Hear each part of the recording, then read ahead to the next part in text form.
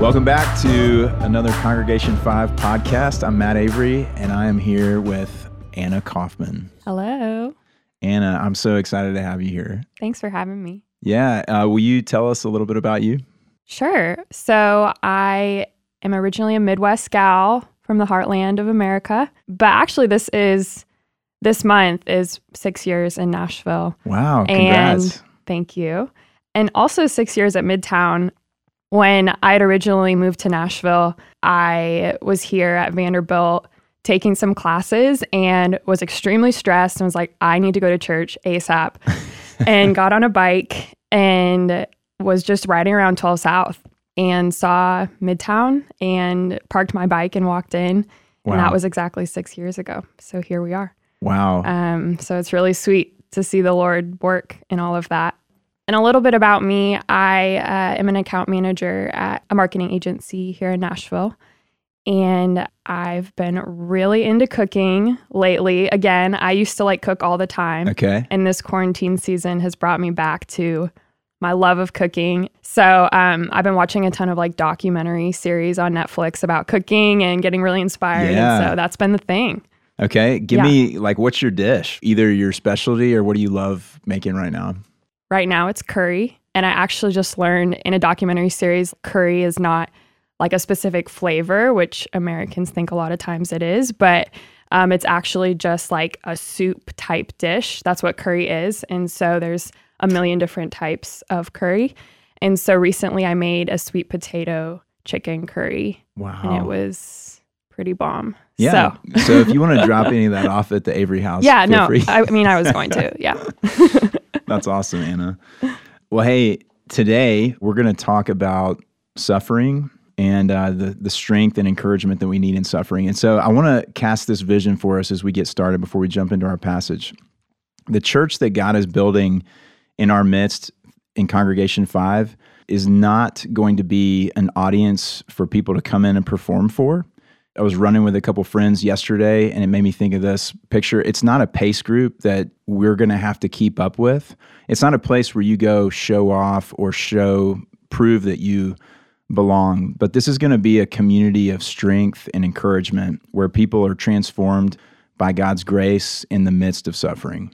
And so, in order for us to come alongside the Holy Spirit in building this kind of community, this kind of church, there's some things that we need to do and we need to bring to the table. One is we need to expect suffering. We're going to talk about that. We need to know that our souls need strengthening from Jesus. And then lastly, we need to be able to share our suffering with each other so that our brothers and sisters can strengthen our souls with the gospel and encourage us to keep going, to keep letting Jesus lead us, to keep letting Jesus change us in the midst of our, what Paul calls tribulation here. So, we're going to get into the passage now, and I'm going to ask Anna to read, if you don't mind. I'll set it up as you're getting there. This is still Paul's first missionary journey. He's moving from place to place, sharing the gospel. Some places he gets a very warm reception, some places not so much. And in this passage, we're picking up right after Paul has been in this place where people thought that he was a god and were trying to worship him. And then things change very quickly. And so this is Acts chapter 14, verses 19 through 23. But Jews came from Antioch and Iconium, and having persuaded the crowds, they stoned Paul and dragged him out of the city, supposing that he was dead. But when the disciples gathered about him, he rose up and entered the city, and on the next day he went on with Barnabas to Derbe. When they had preached the gospel to that city and had made many disciples, they returned to Lystra and Iconium and to Antioch, strengthening the souls of the disciples, encouraging them to continue in the faith, and saying that through many tribulations we must enter the kingdom of God. And when they had appointed elders for them in every church, with prayer and fasting, they committed them to the Lord in whom they had believed. Anna, what do you think about that? As I was sitting on this passage, I was thinking how difficult it would be in my own flesh to be stoned and to get right back up and walk into the city and preach again. That dude got right back up and walked right back into the city where he got a bunch of rocks to the face. And to see right afterwards prayer and fasting, committing himself to the Lord with the disciples around him, I immediately put myself in Paul's shoes and thought, there's absolutely no way that I would have done that. There's no way that after experiencing trauma like that I would walk back into a city. And it really showed me how often I depend on my own strength. And as you see in a lot of Acts, it's talking about the Spirit within Paul and how Paul and Barnabas are traveling from city to city.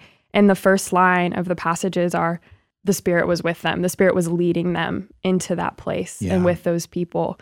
And just how integral this Holy Spirit is in this journey and spurring them on. Yeah, I read this passage and I had similar thoughts. And I thought, okay, first of all, this guy has a strength that I don't have within me. Second of all, this guy knows something that I don't know. As those rocks were pelting him in the face, it was actually strengthening his resolve to do the very thing that he was getting stoned for. And I just think, man, there's something there that we need to stop and pay attention to. And I love what you said, because it's not that Paul was this incredible guy. It's that Paul was connected to this incredible God who was moving and reshaping his vision for life and giving him strength that he didn't have. Yeah, we're going to get into it, but that's really important for us, for anyone who's going to follow Jesus and try to go on this mission with him.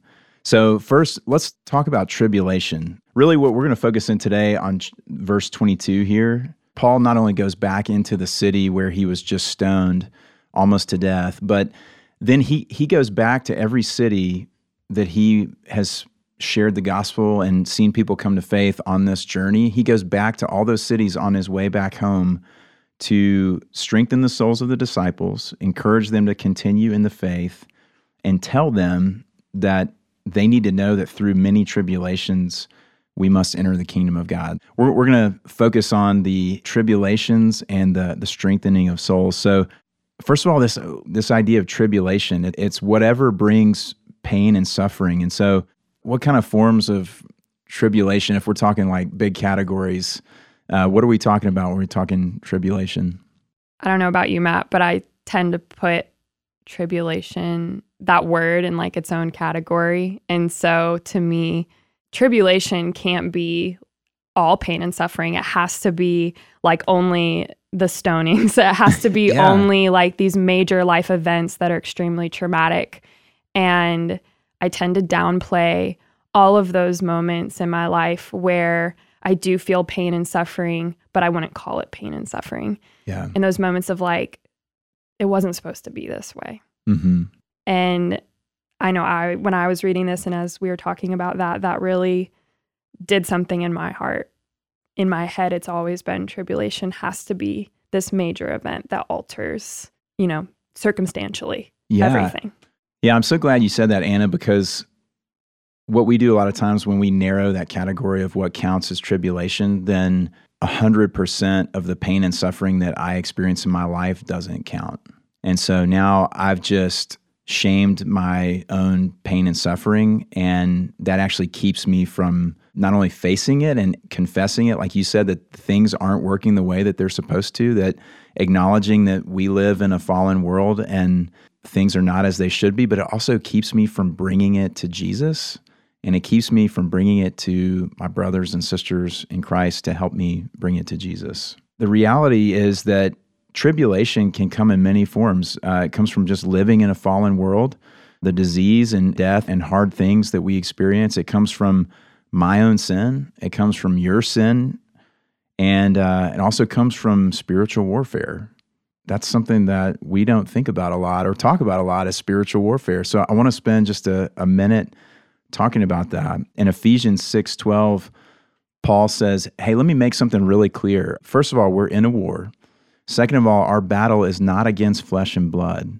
It's not that I'm surrounded by people who are jerks or they're mistreating me. Our battle is actually against these spiritual powers of darkness that are actively working in the world, and they are trying to destroy the things of God and the people of God. So, Anna, talk to me about that. Talk to me about, how have you thought or not thought about spiritual warfare in terms of your own life and suffering from that? I tend to think of spiritual warfare as 10% of the enemy working against me, but then still like I'm causing the majority of it. I think I put so much of weight on my sin and my past sin, especially. I was thinking about that this week, even of if I have a conversation with my mom or a close friend and I'm not kind in the way I wanted to be kind, or I just let my pride take over the conversation, I will sit in the guilt of that for a really long time and point the finger at myself. And honestly, like a movie reel, like play back what happened and wish that I would have said something differently. And I think that just points a lot to the pride in my own heart of wanting to have a certain image, control a certain image of the way that people see me, and also not hold on to the grace that God's already freely given me. Right. Thanks for your grace, but I'm actually going to put it over here, and I'm going to continue to think of the way that I could have said that differently and had been better on my own instead of depending on you. And how the enemy loves that. He loves when we play those movie reels back and sit in that and focus on the sin instead of like who we really are. Yeah, because the enemy loves to isolate us from God and from God's grace in Christ, from the truth of the gospel. And he also loves to isolate us from our brothers and sisters in Christ who can remind us what's true. And so, again, the same way we do with tribulation, and tribulation has to be this big, epic thing, we do the same thing with spiritual warfare. Let's paint another broader picture of spiritual warfare with a lot more textures and colors. Instead of spiritual warfare only being this thing where this Grim Reaper character comes out of the sky and stands in front of me and threatens me or casts a spell on me, which I think is some version of that is what a lot of us are tempted to think about with spiritual warfare. What if spiritual warfare showed up more like me being constantly distracted from the life that God's called me to live, or me being so self-absorbed that I'm so busy taking care of myself and worrying about myself that God and the gospel are totally cropped out of the picture? Anna, what are some other things like that, other facets of spiritual warfare that you think about?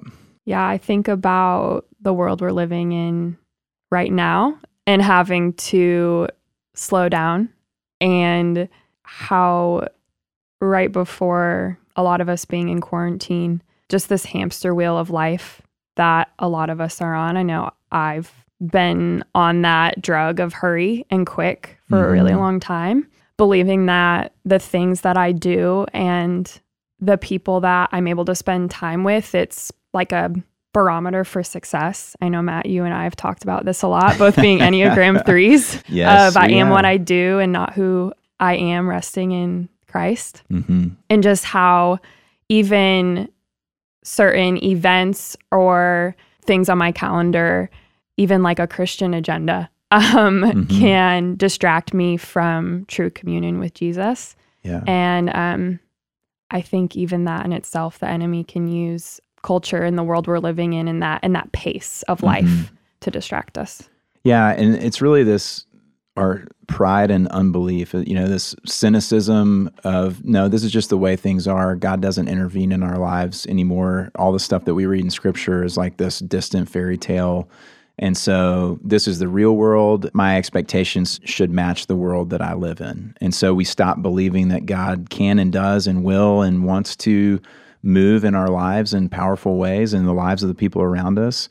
And like you shared a minute ago when you were talking about those scenarios, when you see your own sin, what about shame and guilt? In Christ, our shame and our guilt has been taken away, but we can spend so much time living under the weight of our shame and guilt when we don't have to. A lot of times I think about spiritual warfare as, the enemy can't separate us from Christ, but he can make us live like we are still slaves and we are still separated from Christ, even though that's not true.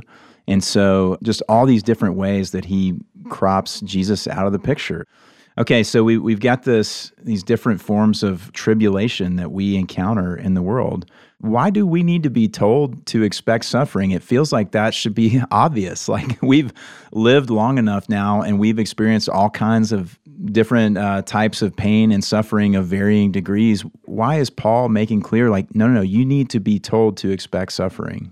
Yeah, I think when suffering comes along, most of the time we're not expecting it and it side sweeps us. And, if I am surprised by suffering and I think it's this thing that just came out of nowhere and is really just specific to me, then I start to isolate myself. And I move away from how I was meant to live, which is to sit with others and with God in that suffering, to be with others.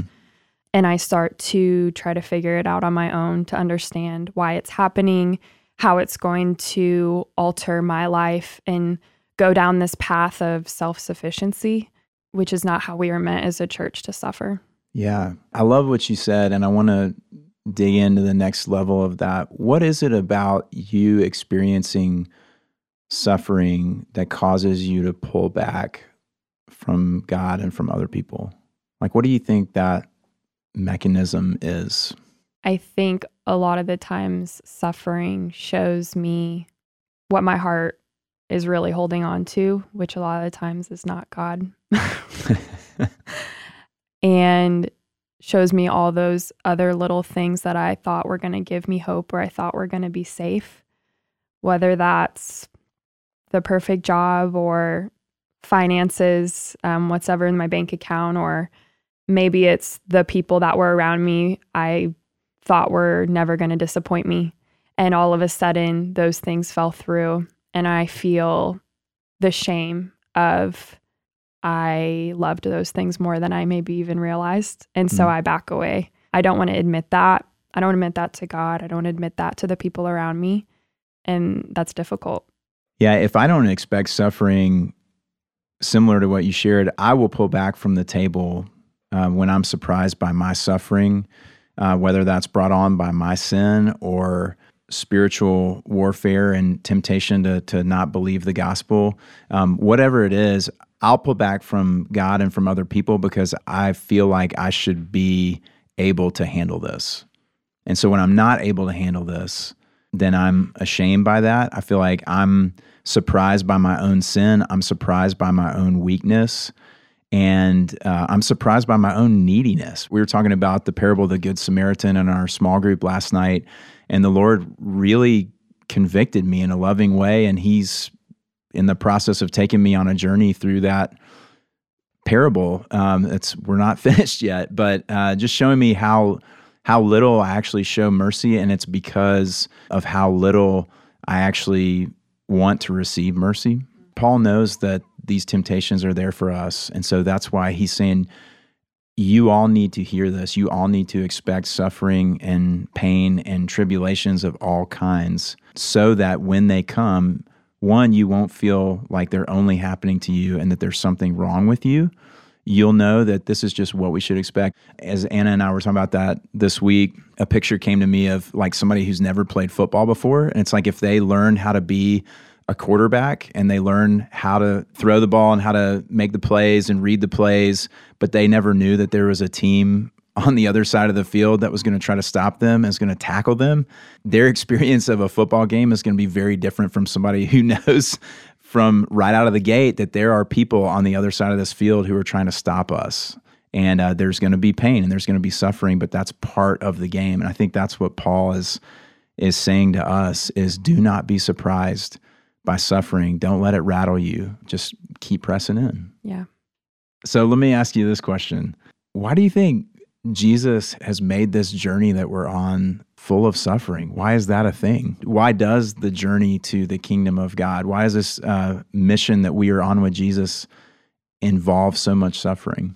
I know when I hear just that sentence, I'm like, yeah, why is it? And it just automatically sounds terrible. And then I think back to a lot of my moments in life with suffering. And, you know, we talked about Matt, especially for Enneagram 3s, how we love to build our own little kingdoms.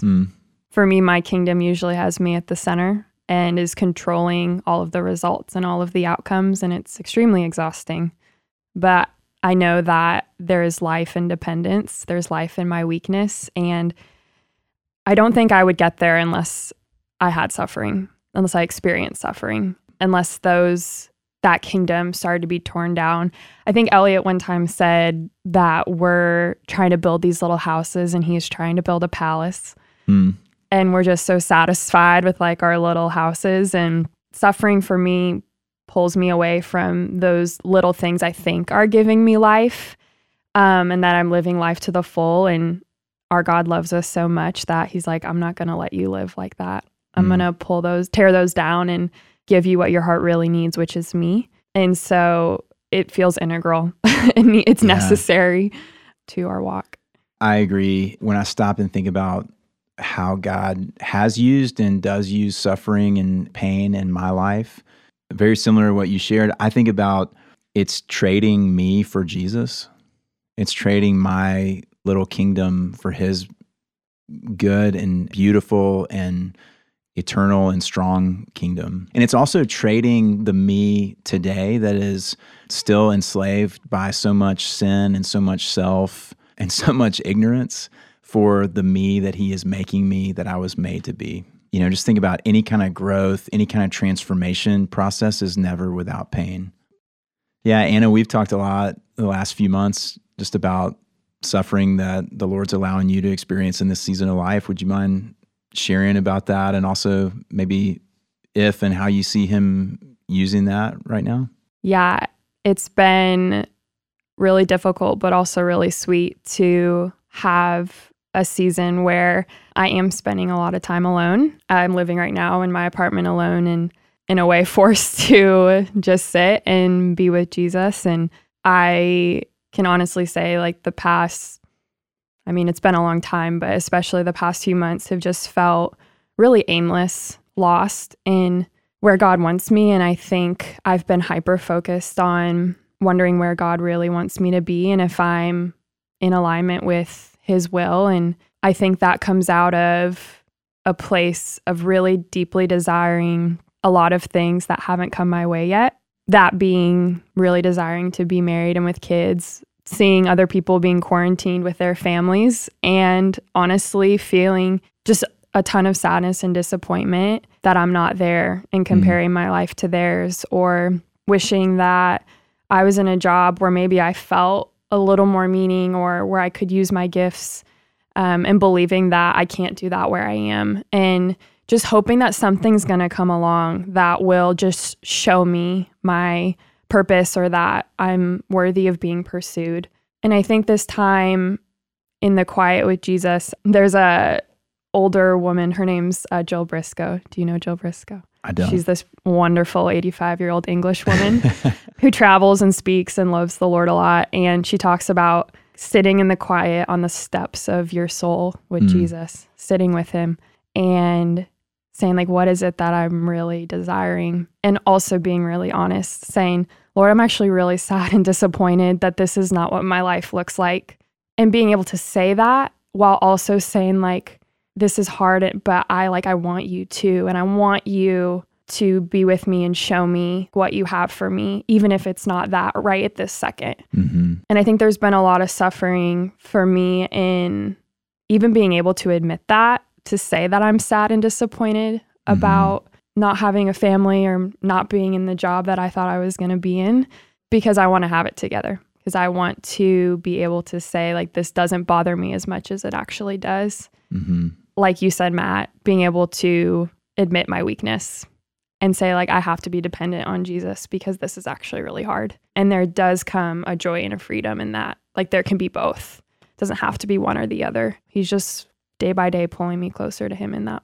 Thank you for sharing that. As you were speaking, I was just made to think about an image that we have in the New Testament about what God is doing in our midst through the power of the gospel as Jesus is transforming us of birth.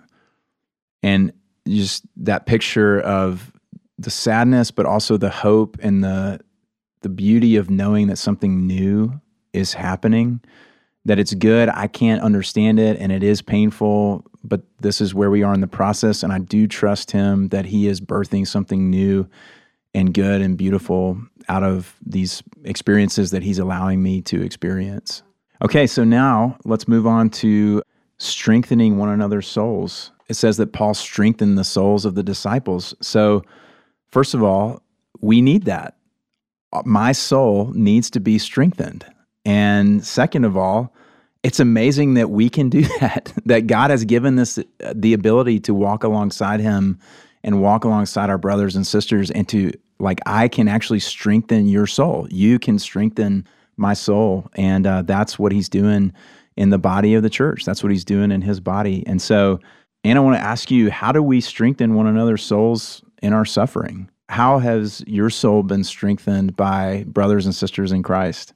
Yeah, it just reminds me why God set us up to live in close relationship along with him on this earth, the importance of that. And I just think of specific moments where a close friend or someone from church has been walking through a season where things weren't turning out the way that they hoped, where, they're saying it wasn't supposed to be this way, right? But who are being really honest in that journey, who are vulnerable and saying, like, this is really hard, and saying, would you sit with me and pray with me? And I think so often when things get really hard, like, the world tells us, okay, it's time to just find something different. It's time to, like, move on. Mm-hmm. A lot of times just run away and it'll fix itself. And how, to me, that would, like, strengthen my flesh. Like, that would feel good to my flesh to run away, but to watch people say no to flesh and say yes to their soul really encourages me to do the same, where they stayed when it was hard and put God first. I think I need to see that more often than I even realize, because I know when I hear those stories, or I'm sitting in those really honest moments with those people in their suffering, I just remember that, like, we're not home yet. Yeah. And heaven is coming, and there's something more than just our flesh. Anna, I want to share a couple ways that you have strengthened my soul. When our family moved here a year and a half ago, we had a 5-month-old. We had 3 little boys, and the youngest was 4 or 5 months old. And we didn't know hardly anybody, and we were hurting because we were new and we were trying to figure everything out. And I had a lot on my plate with Midtown and getting ordained, and Lee had a lot on her plate of being a stay-at-home mom with 3 little kids and a new place, and we needed some help. And so Anna was one of the first people who said, hey, I would love to babysit your kids. So just you meeting a need that we had, the Lord using you to meet that need, and not only meet that need, but just with joy and with friendship and love. Like, we were so thankful. And then that just started our friendship with you. But also, you strengthened my soul, just kind of what you just shared. Like, I'm watching and have been watching you walk by faith in the midst of some really frustrating circumstances. And that strengthens my soul to see God transforming you in the middle of what you're experiencing. Yeah, so I just wanted to share that with you. Thanks. But, there's so many ways that we strengthen one another's souls. Think about prayer. When someone takes me to the Lord in prayer and I'm watching their faith at the same time that I'm watching their love for me, that is very strengthening to my soul. And I think about one of the biggest areas I think about is people applying the gospel to my life and to my heart over and over and over again. Because you think about this passage, these people already knew the gospel. They had already come to faith, but that's not all they needed. God sent Paul back to strengthen their souls in the gospel that they already had, because in the middle of new suffering, I need to hear the gospel again and be reminded that the gospel is still true, that Jesus still loves me. He's still with me. He's still working in me. He's still transforming me. He's still making all things new. And when a brother or sister who is walking through the same kind of suffering can come and speak that into my life, that's very powerful. It really is. I know, I think about just the vision of sitting with someone else and praying out or crying out to God in prayer together, like just the power that is in those moments, and that the Holy Spirit always moves in those moments too, to push us towards each other and push us towards Jesus. And I think that's something that I really want to do more, is to just go and sit with someone in prayer, instead of just saying, hey, like, I'll pray for you, although that's also powerful, but just there's so much power in being able to sit with someone and like that physical representation of like Jesus is with us and also like I am physically with you. Yes. And Matt, I feel like you do that really well. And during this quarantine time, you've reached out weekly and seen how I've been doing. And that just reminds me of this concept of being with one another. And it's really important. This is really a two-way street. I want to make sure we talk about this too. It's not just the person who is doing the strengthening, but in order for me to allow God to strengthen my soul through you, I have to let you in. I have to allow you into my life. And so a couple of things that I have to be willing to do. And then, as we're talking about Congregation 5, if we are going to be the church for one another and we are going to be this kind of strengthening and encouraging community, then that means that I have to show my weakness to you, that I have to tell you when I'm not doing okay. I have to tell you when I don't have what it takes to face the things that I'm facing right now, and I have to confess my sin to you. That is this huge place where I am praying for us. It is so easy to forget the gospel when we think about confessing sin and repenting, because that sounds very scary. But let me paint a new picture there. What's actually happening is, remember, the grace of God in Jesus never changes. So we never have to fear shame or guilt or death or condemnation.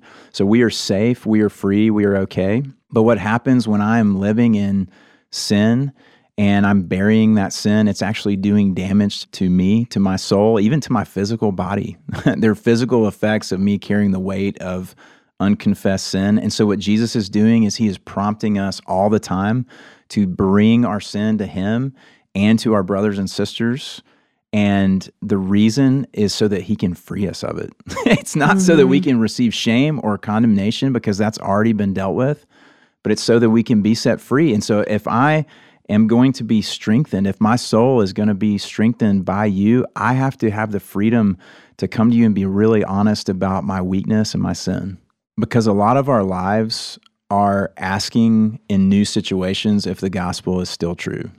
And we need to be reminded that it is. So when I experience new suffering and I'm tempted to think that Jesus is no longer with me, or he no longer cares, or he's no longer powerful, then I'm confessing my weakness and saying, is the gospel still true for me even when I'm this weak? And I need my brothers and sisters to say, yes, it is. And then when I sin, when I do something I never thought I would do, or I was done sinning in this way, but then I do it again, and I confess that sin and say, is the gospel still true now? I need my brothers and sisters to say, yes, it's still true. God still loves you the same yesterday, today, and forever. Yeah, I think that there is a threshold to how many times I can mess up and receive grace, or how many times I can even be vulnerable. Kind of what you said about experiencing new suffering. I never thought that I would do this or experience this. And I often believe that at some point, after being vulnerable so many times about my suffering, that I'm going to hit a threshold and like my closest people are be like, okay, that's enough. And again, I think so much of it is riding on how can I protect my self-image and make sure that like I might be broken, but I'm not this broken. Like, like it's bad, but it's not that bad. Oh.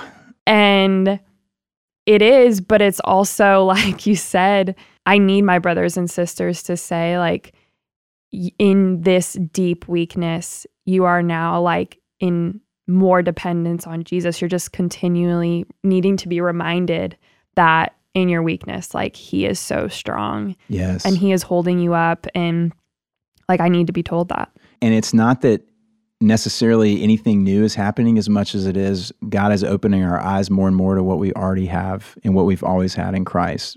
But I'm so glad you said it like that, because there are a lot of churches that function that way. And I am praying to the Lord and his grace and his mercy that he would not allow Congregation 5 to function like that, to where a bunch of people come and say, well, yes, I'm a sinner technically, but I'm not that bad. And when whatever that bad is, whenever we cross that line, then the grace of God runs out. And so I am going to be open to an extent that I think is socially acceptable. And then after that, I'm going to be terrified to let the real me show, because I think that there really is a cutoff point. It's like believing before the exploration that the world is flat and you're going to fall off the edge of the world. It's like we believe that the gospel is true to some extent, and then we get to the end, and then we're going to fall off, and God's never going to love us again, and people will never want to spend time with us. But would you want to go to a church like that? Would you want to be a part of a church like that? No, thanks. I'm going to pass. I think we would all say no thanks. But we, in our sin, are always trying to build that kind of church. Absolutely. Because I don't want to be honest and confessing my weakness and my sin to build the kind of church that we really do want to be a part of. And so we need God's grace and his supernatural power to have and live out of the kind of humility and courage that we need to build the kind of church that he wants to build and is building in Congregation 5. And so as we get to the end of our time, the picture that the Lord is painting for me in this passage is the kind of transformation that he is doing in us is this simultaneous strengthening of our souls, giving us more of him, opening our eyes to more of what we have in Jesus, while at the same time weakening our flesh through pain and suffering. And it made me think about this passage in 2 Corinthians 4, verses 7 through 11. And I want to read this, and I want to encourage everybody that's listening to this to take this week and meditate on that passage and pray through that passage for yourself, but also for our church, that the Lord would allow us to live like this so that our church would be the body of Christ in the way that he has designed us to live. So this is 2 Corinthians 4, verses 7 through 11. But we have this treasure of the gospel in jars of clay, to show that the surpassing power belongs to God and not to us. We are afflicted in every way, but not crushed, perplexed, but not driven to despair, persecuted, but not forsaken, struck down, but not destroyed, always carrying in the body the death of Jesus, so that the life of Jesus may also be manifested in our bodies. For we who live are always being given over to death for Jesus' sake, so that the life of Jesus also may be manifested in our mortal flesh. It's this idea that God is using the suffering that he allows us to experience redemptively to show that we are weak. We're not the ones who are powerful. We're not the ones who are going to do anything, but that we have Jesus. We have the power of Jesus and the grace of Jesus, and he is transforming us, and he is doing beautiful things in and through us, even when we are weak. And it's really even in that weakness, it's in the death of our body, like Paul says, that the life of Christ is able to be seen. I wanted to share a vision that I had, or that the Lord put on my heart. I, last semester, had been attending some Wednesday night, just speaker series, essentially. And one of the speakers was Paige Benton Brown, who's at West End Community Church. And she was talking about a passage in Joshua where the Israelites enter the promised land and they've miraculously crossed over the Jordan River on dry ground. And Joshua commands 12 of the men to take stones from the Jordan and says, hey, hold on to these stones. And when your future children ask you what these stones mean, you're going to be able to say, this is what my God did. And so as we were talking about suffering and tribulation and holding those stones, those reminders of these seasons and moments that were incredibly difficult, and looking at them and not saying, okay, what do these stones mean just to me? What does this mean for my life? But instead say, like, what do these stones say about my God? And all of us holding those stones and saying, this is who our God is. And as a church, being able to do that and praise God through those moments, I think is really sweet and important to remember. I love that. Yeah. Yeah, to go back to this passage in Acts, that we would be a church made up of men and women with scars from all the rocks that have hit our face, holding stones of God's faithfulness.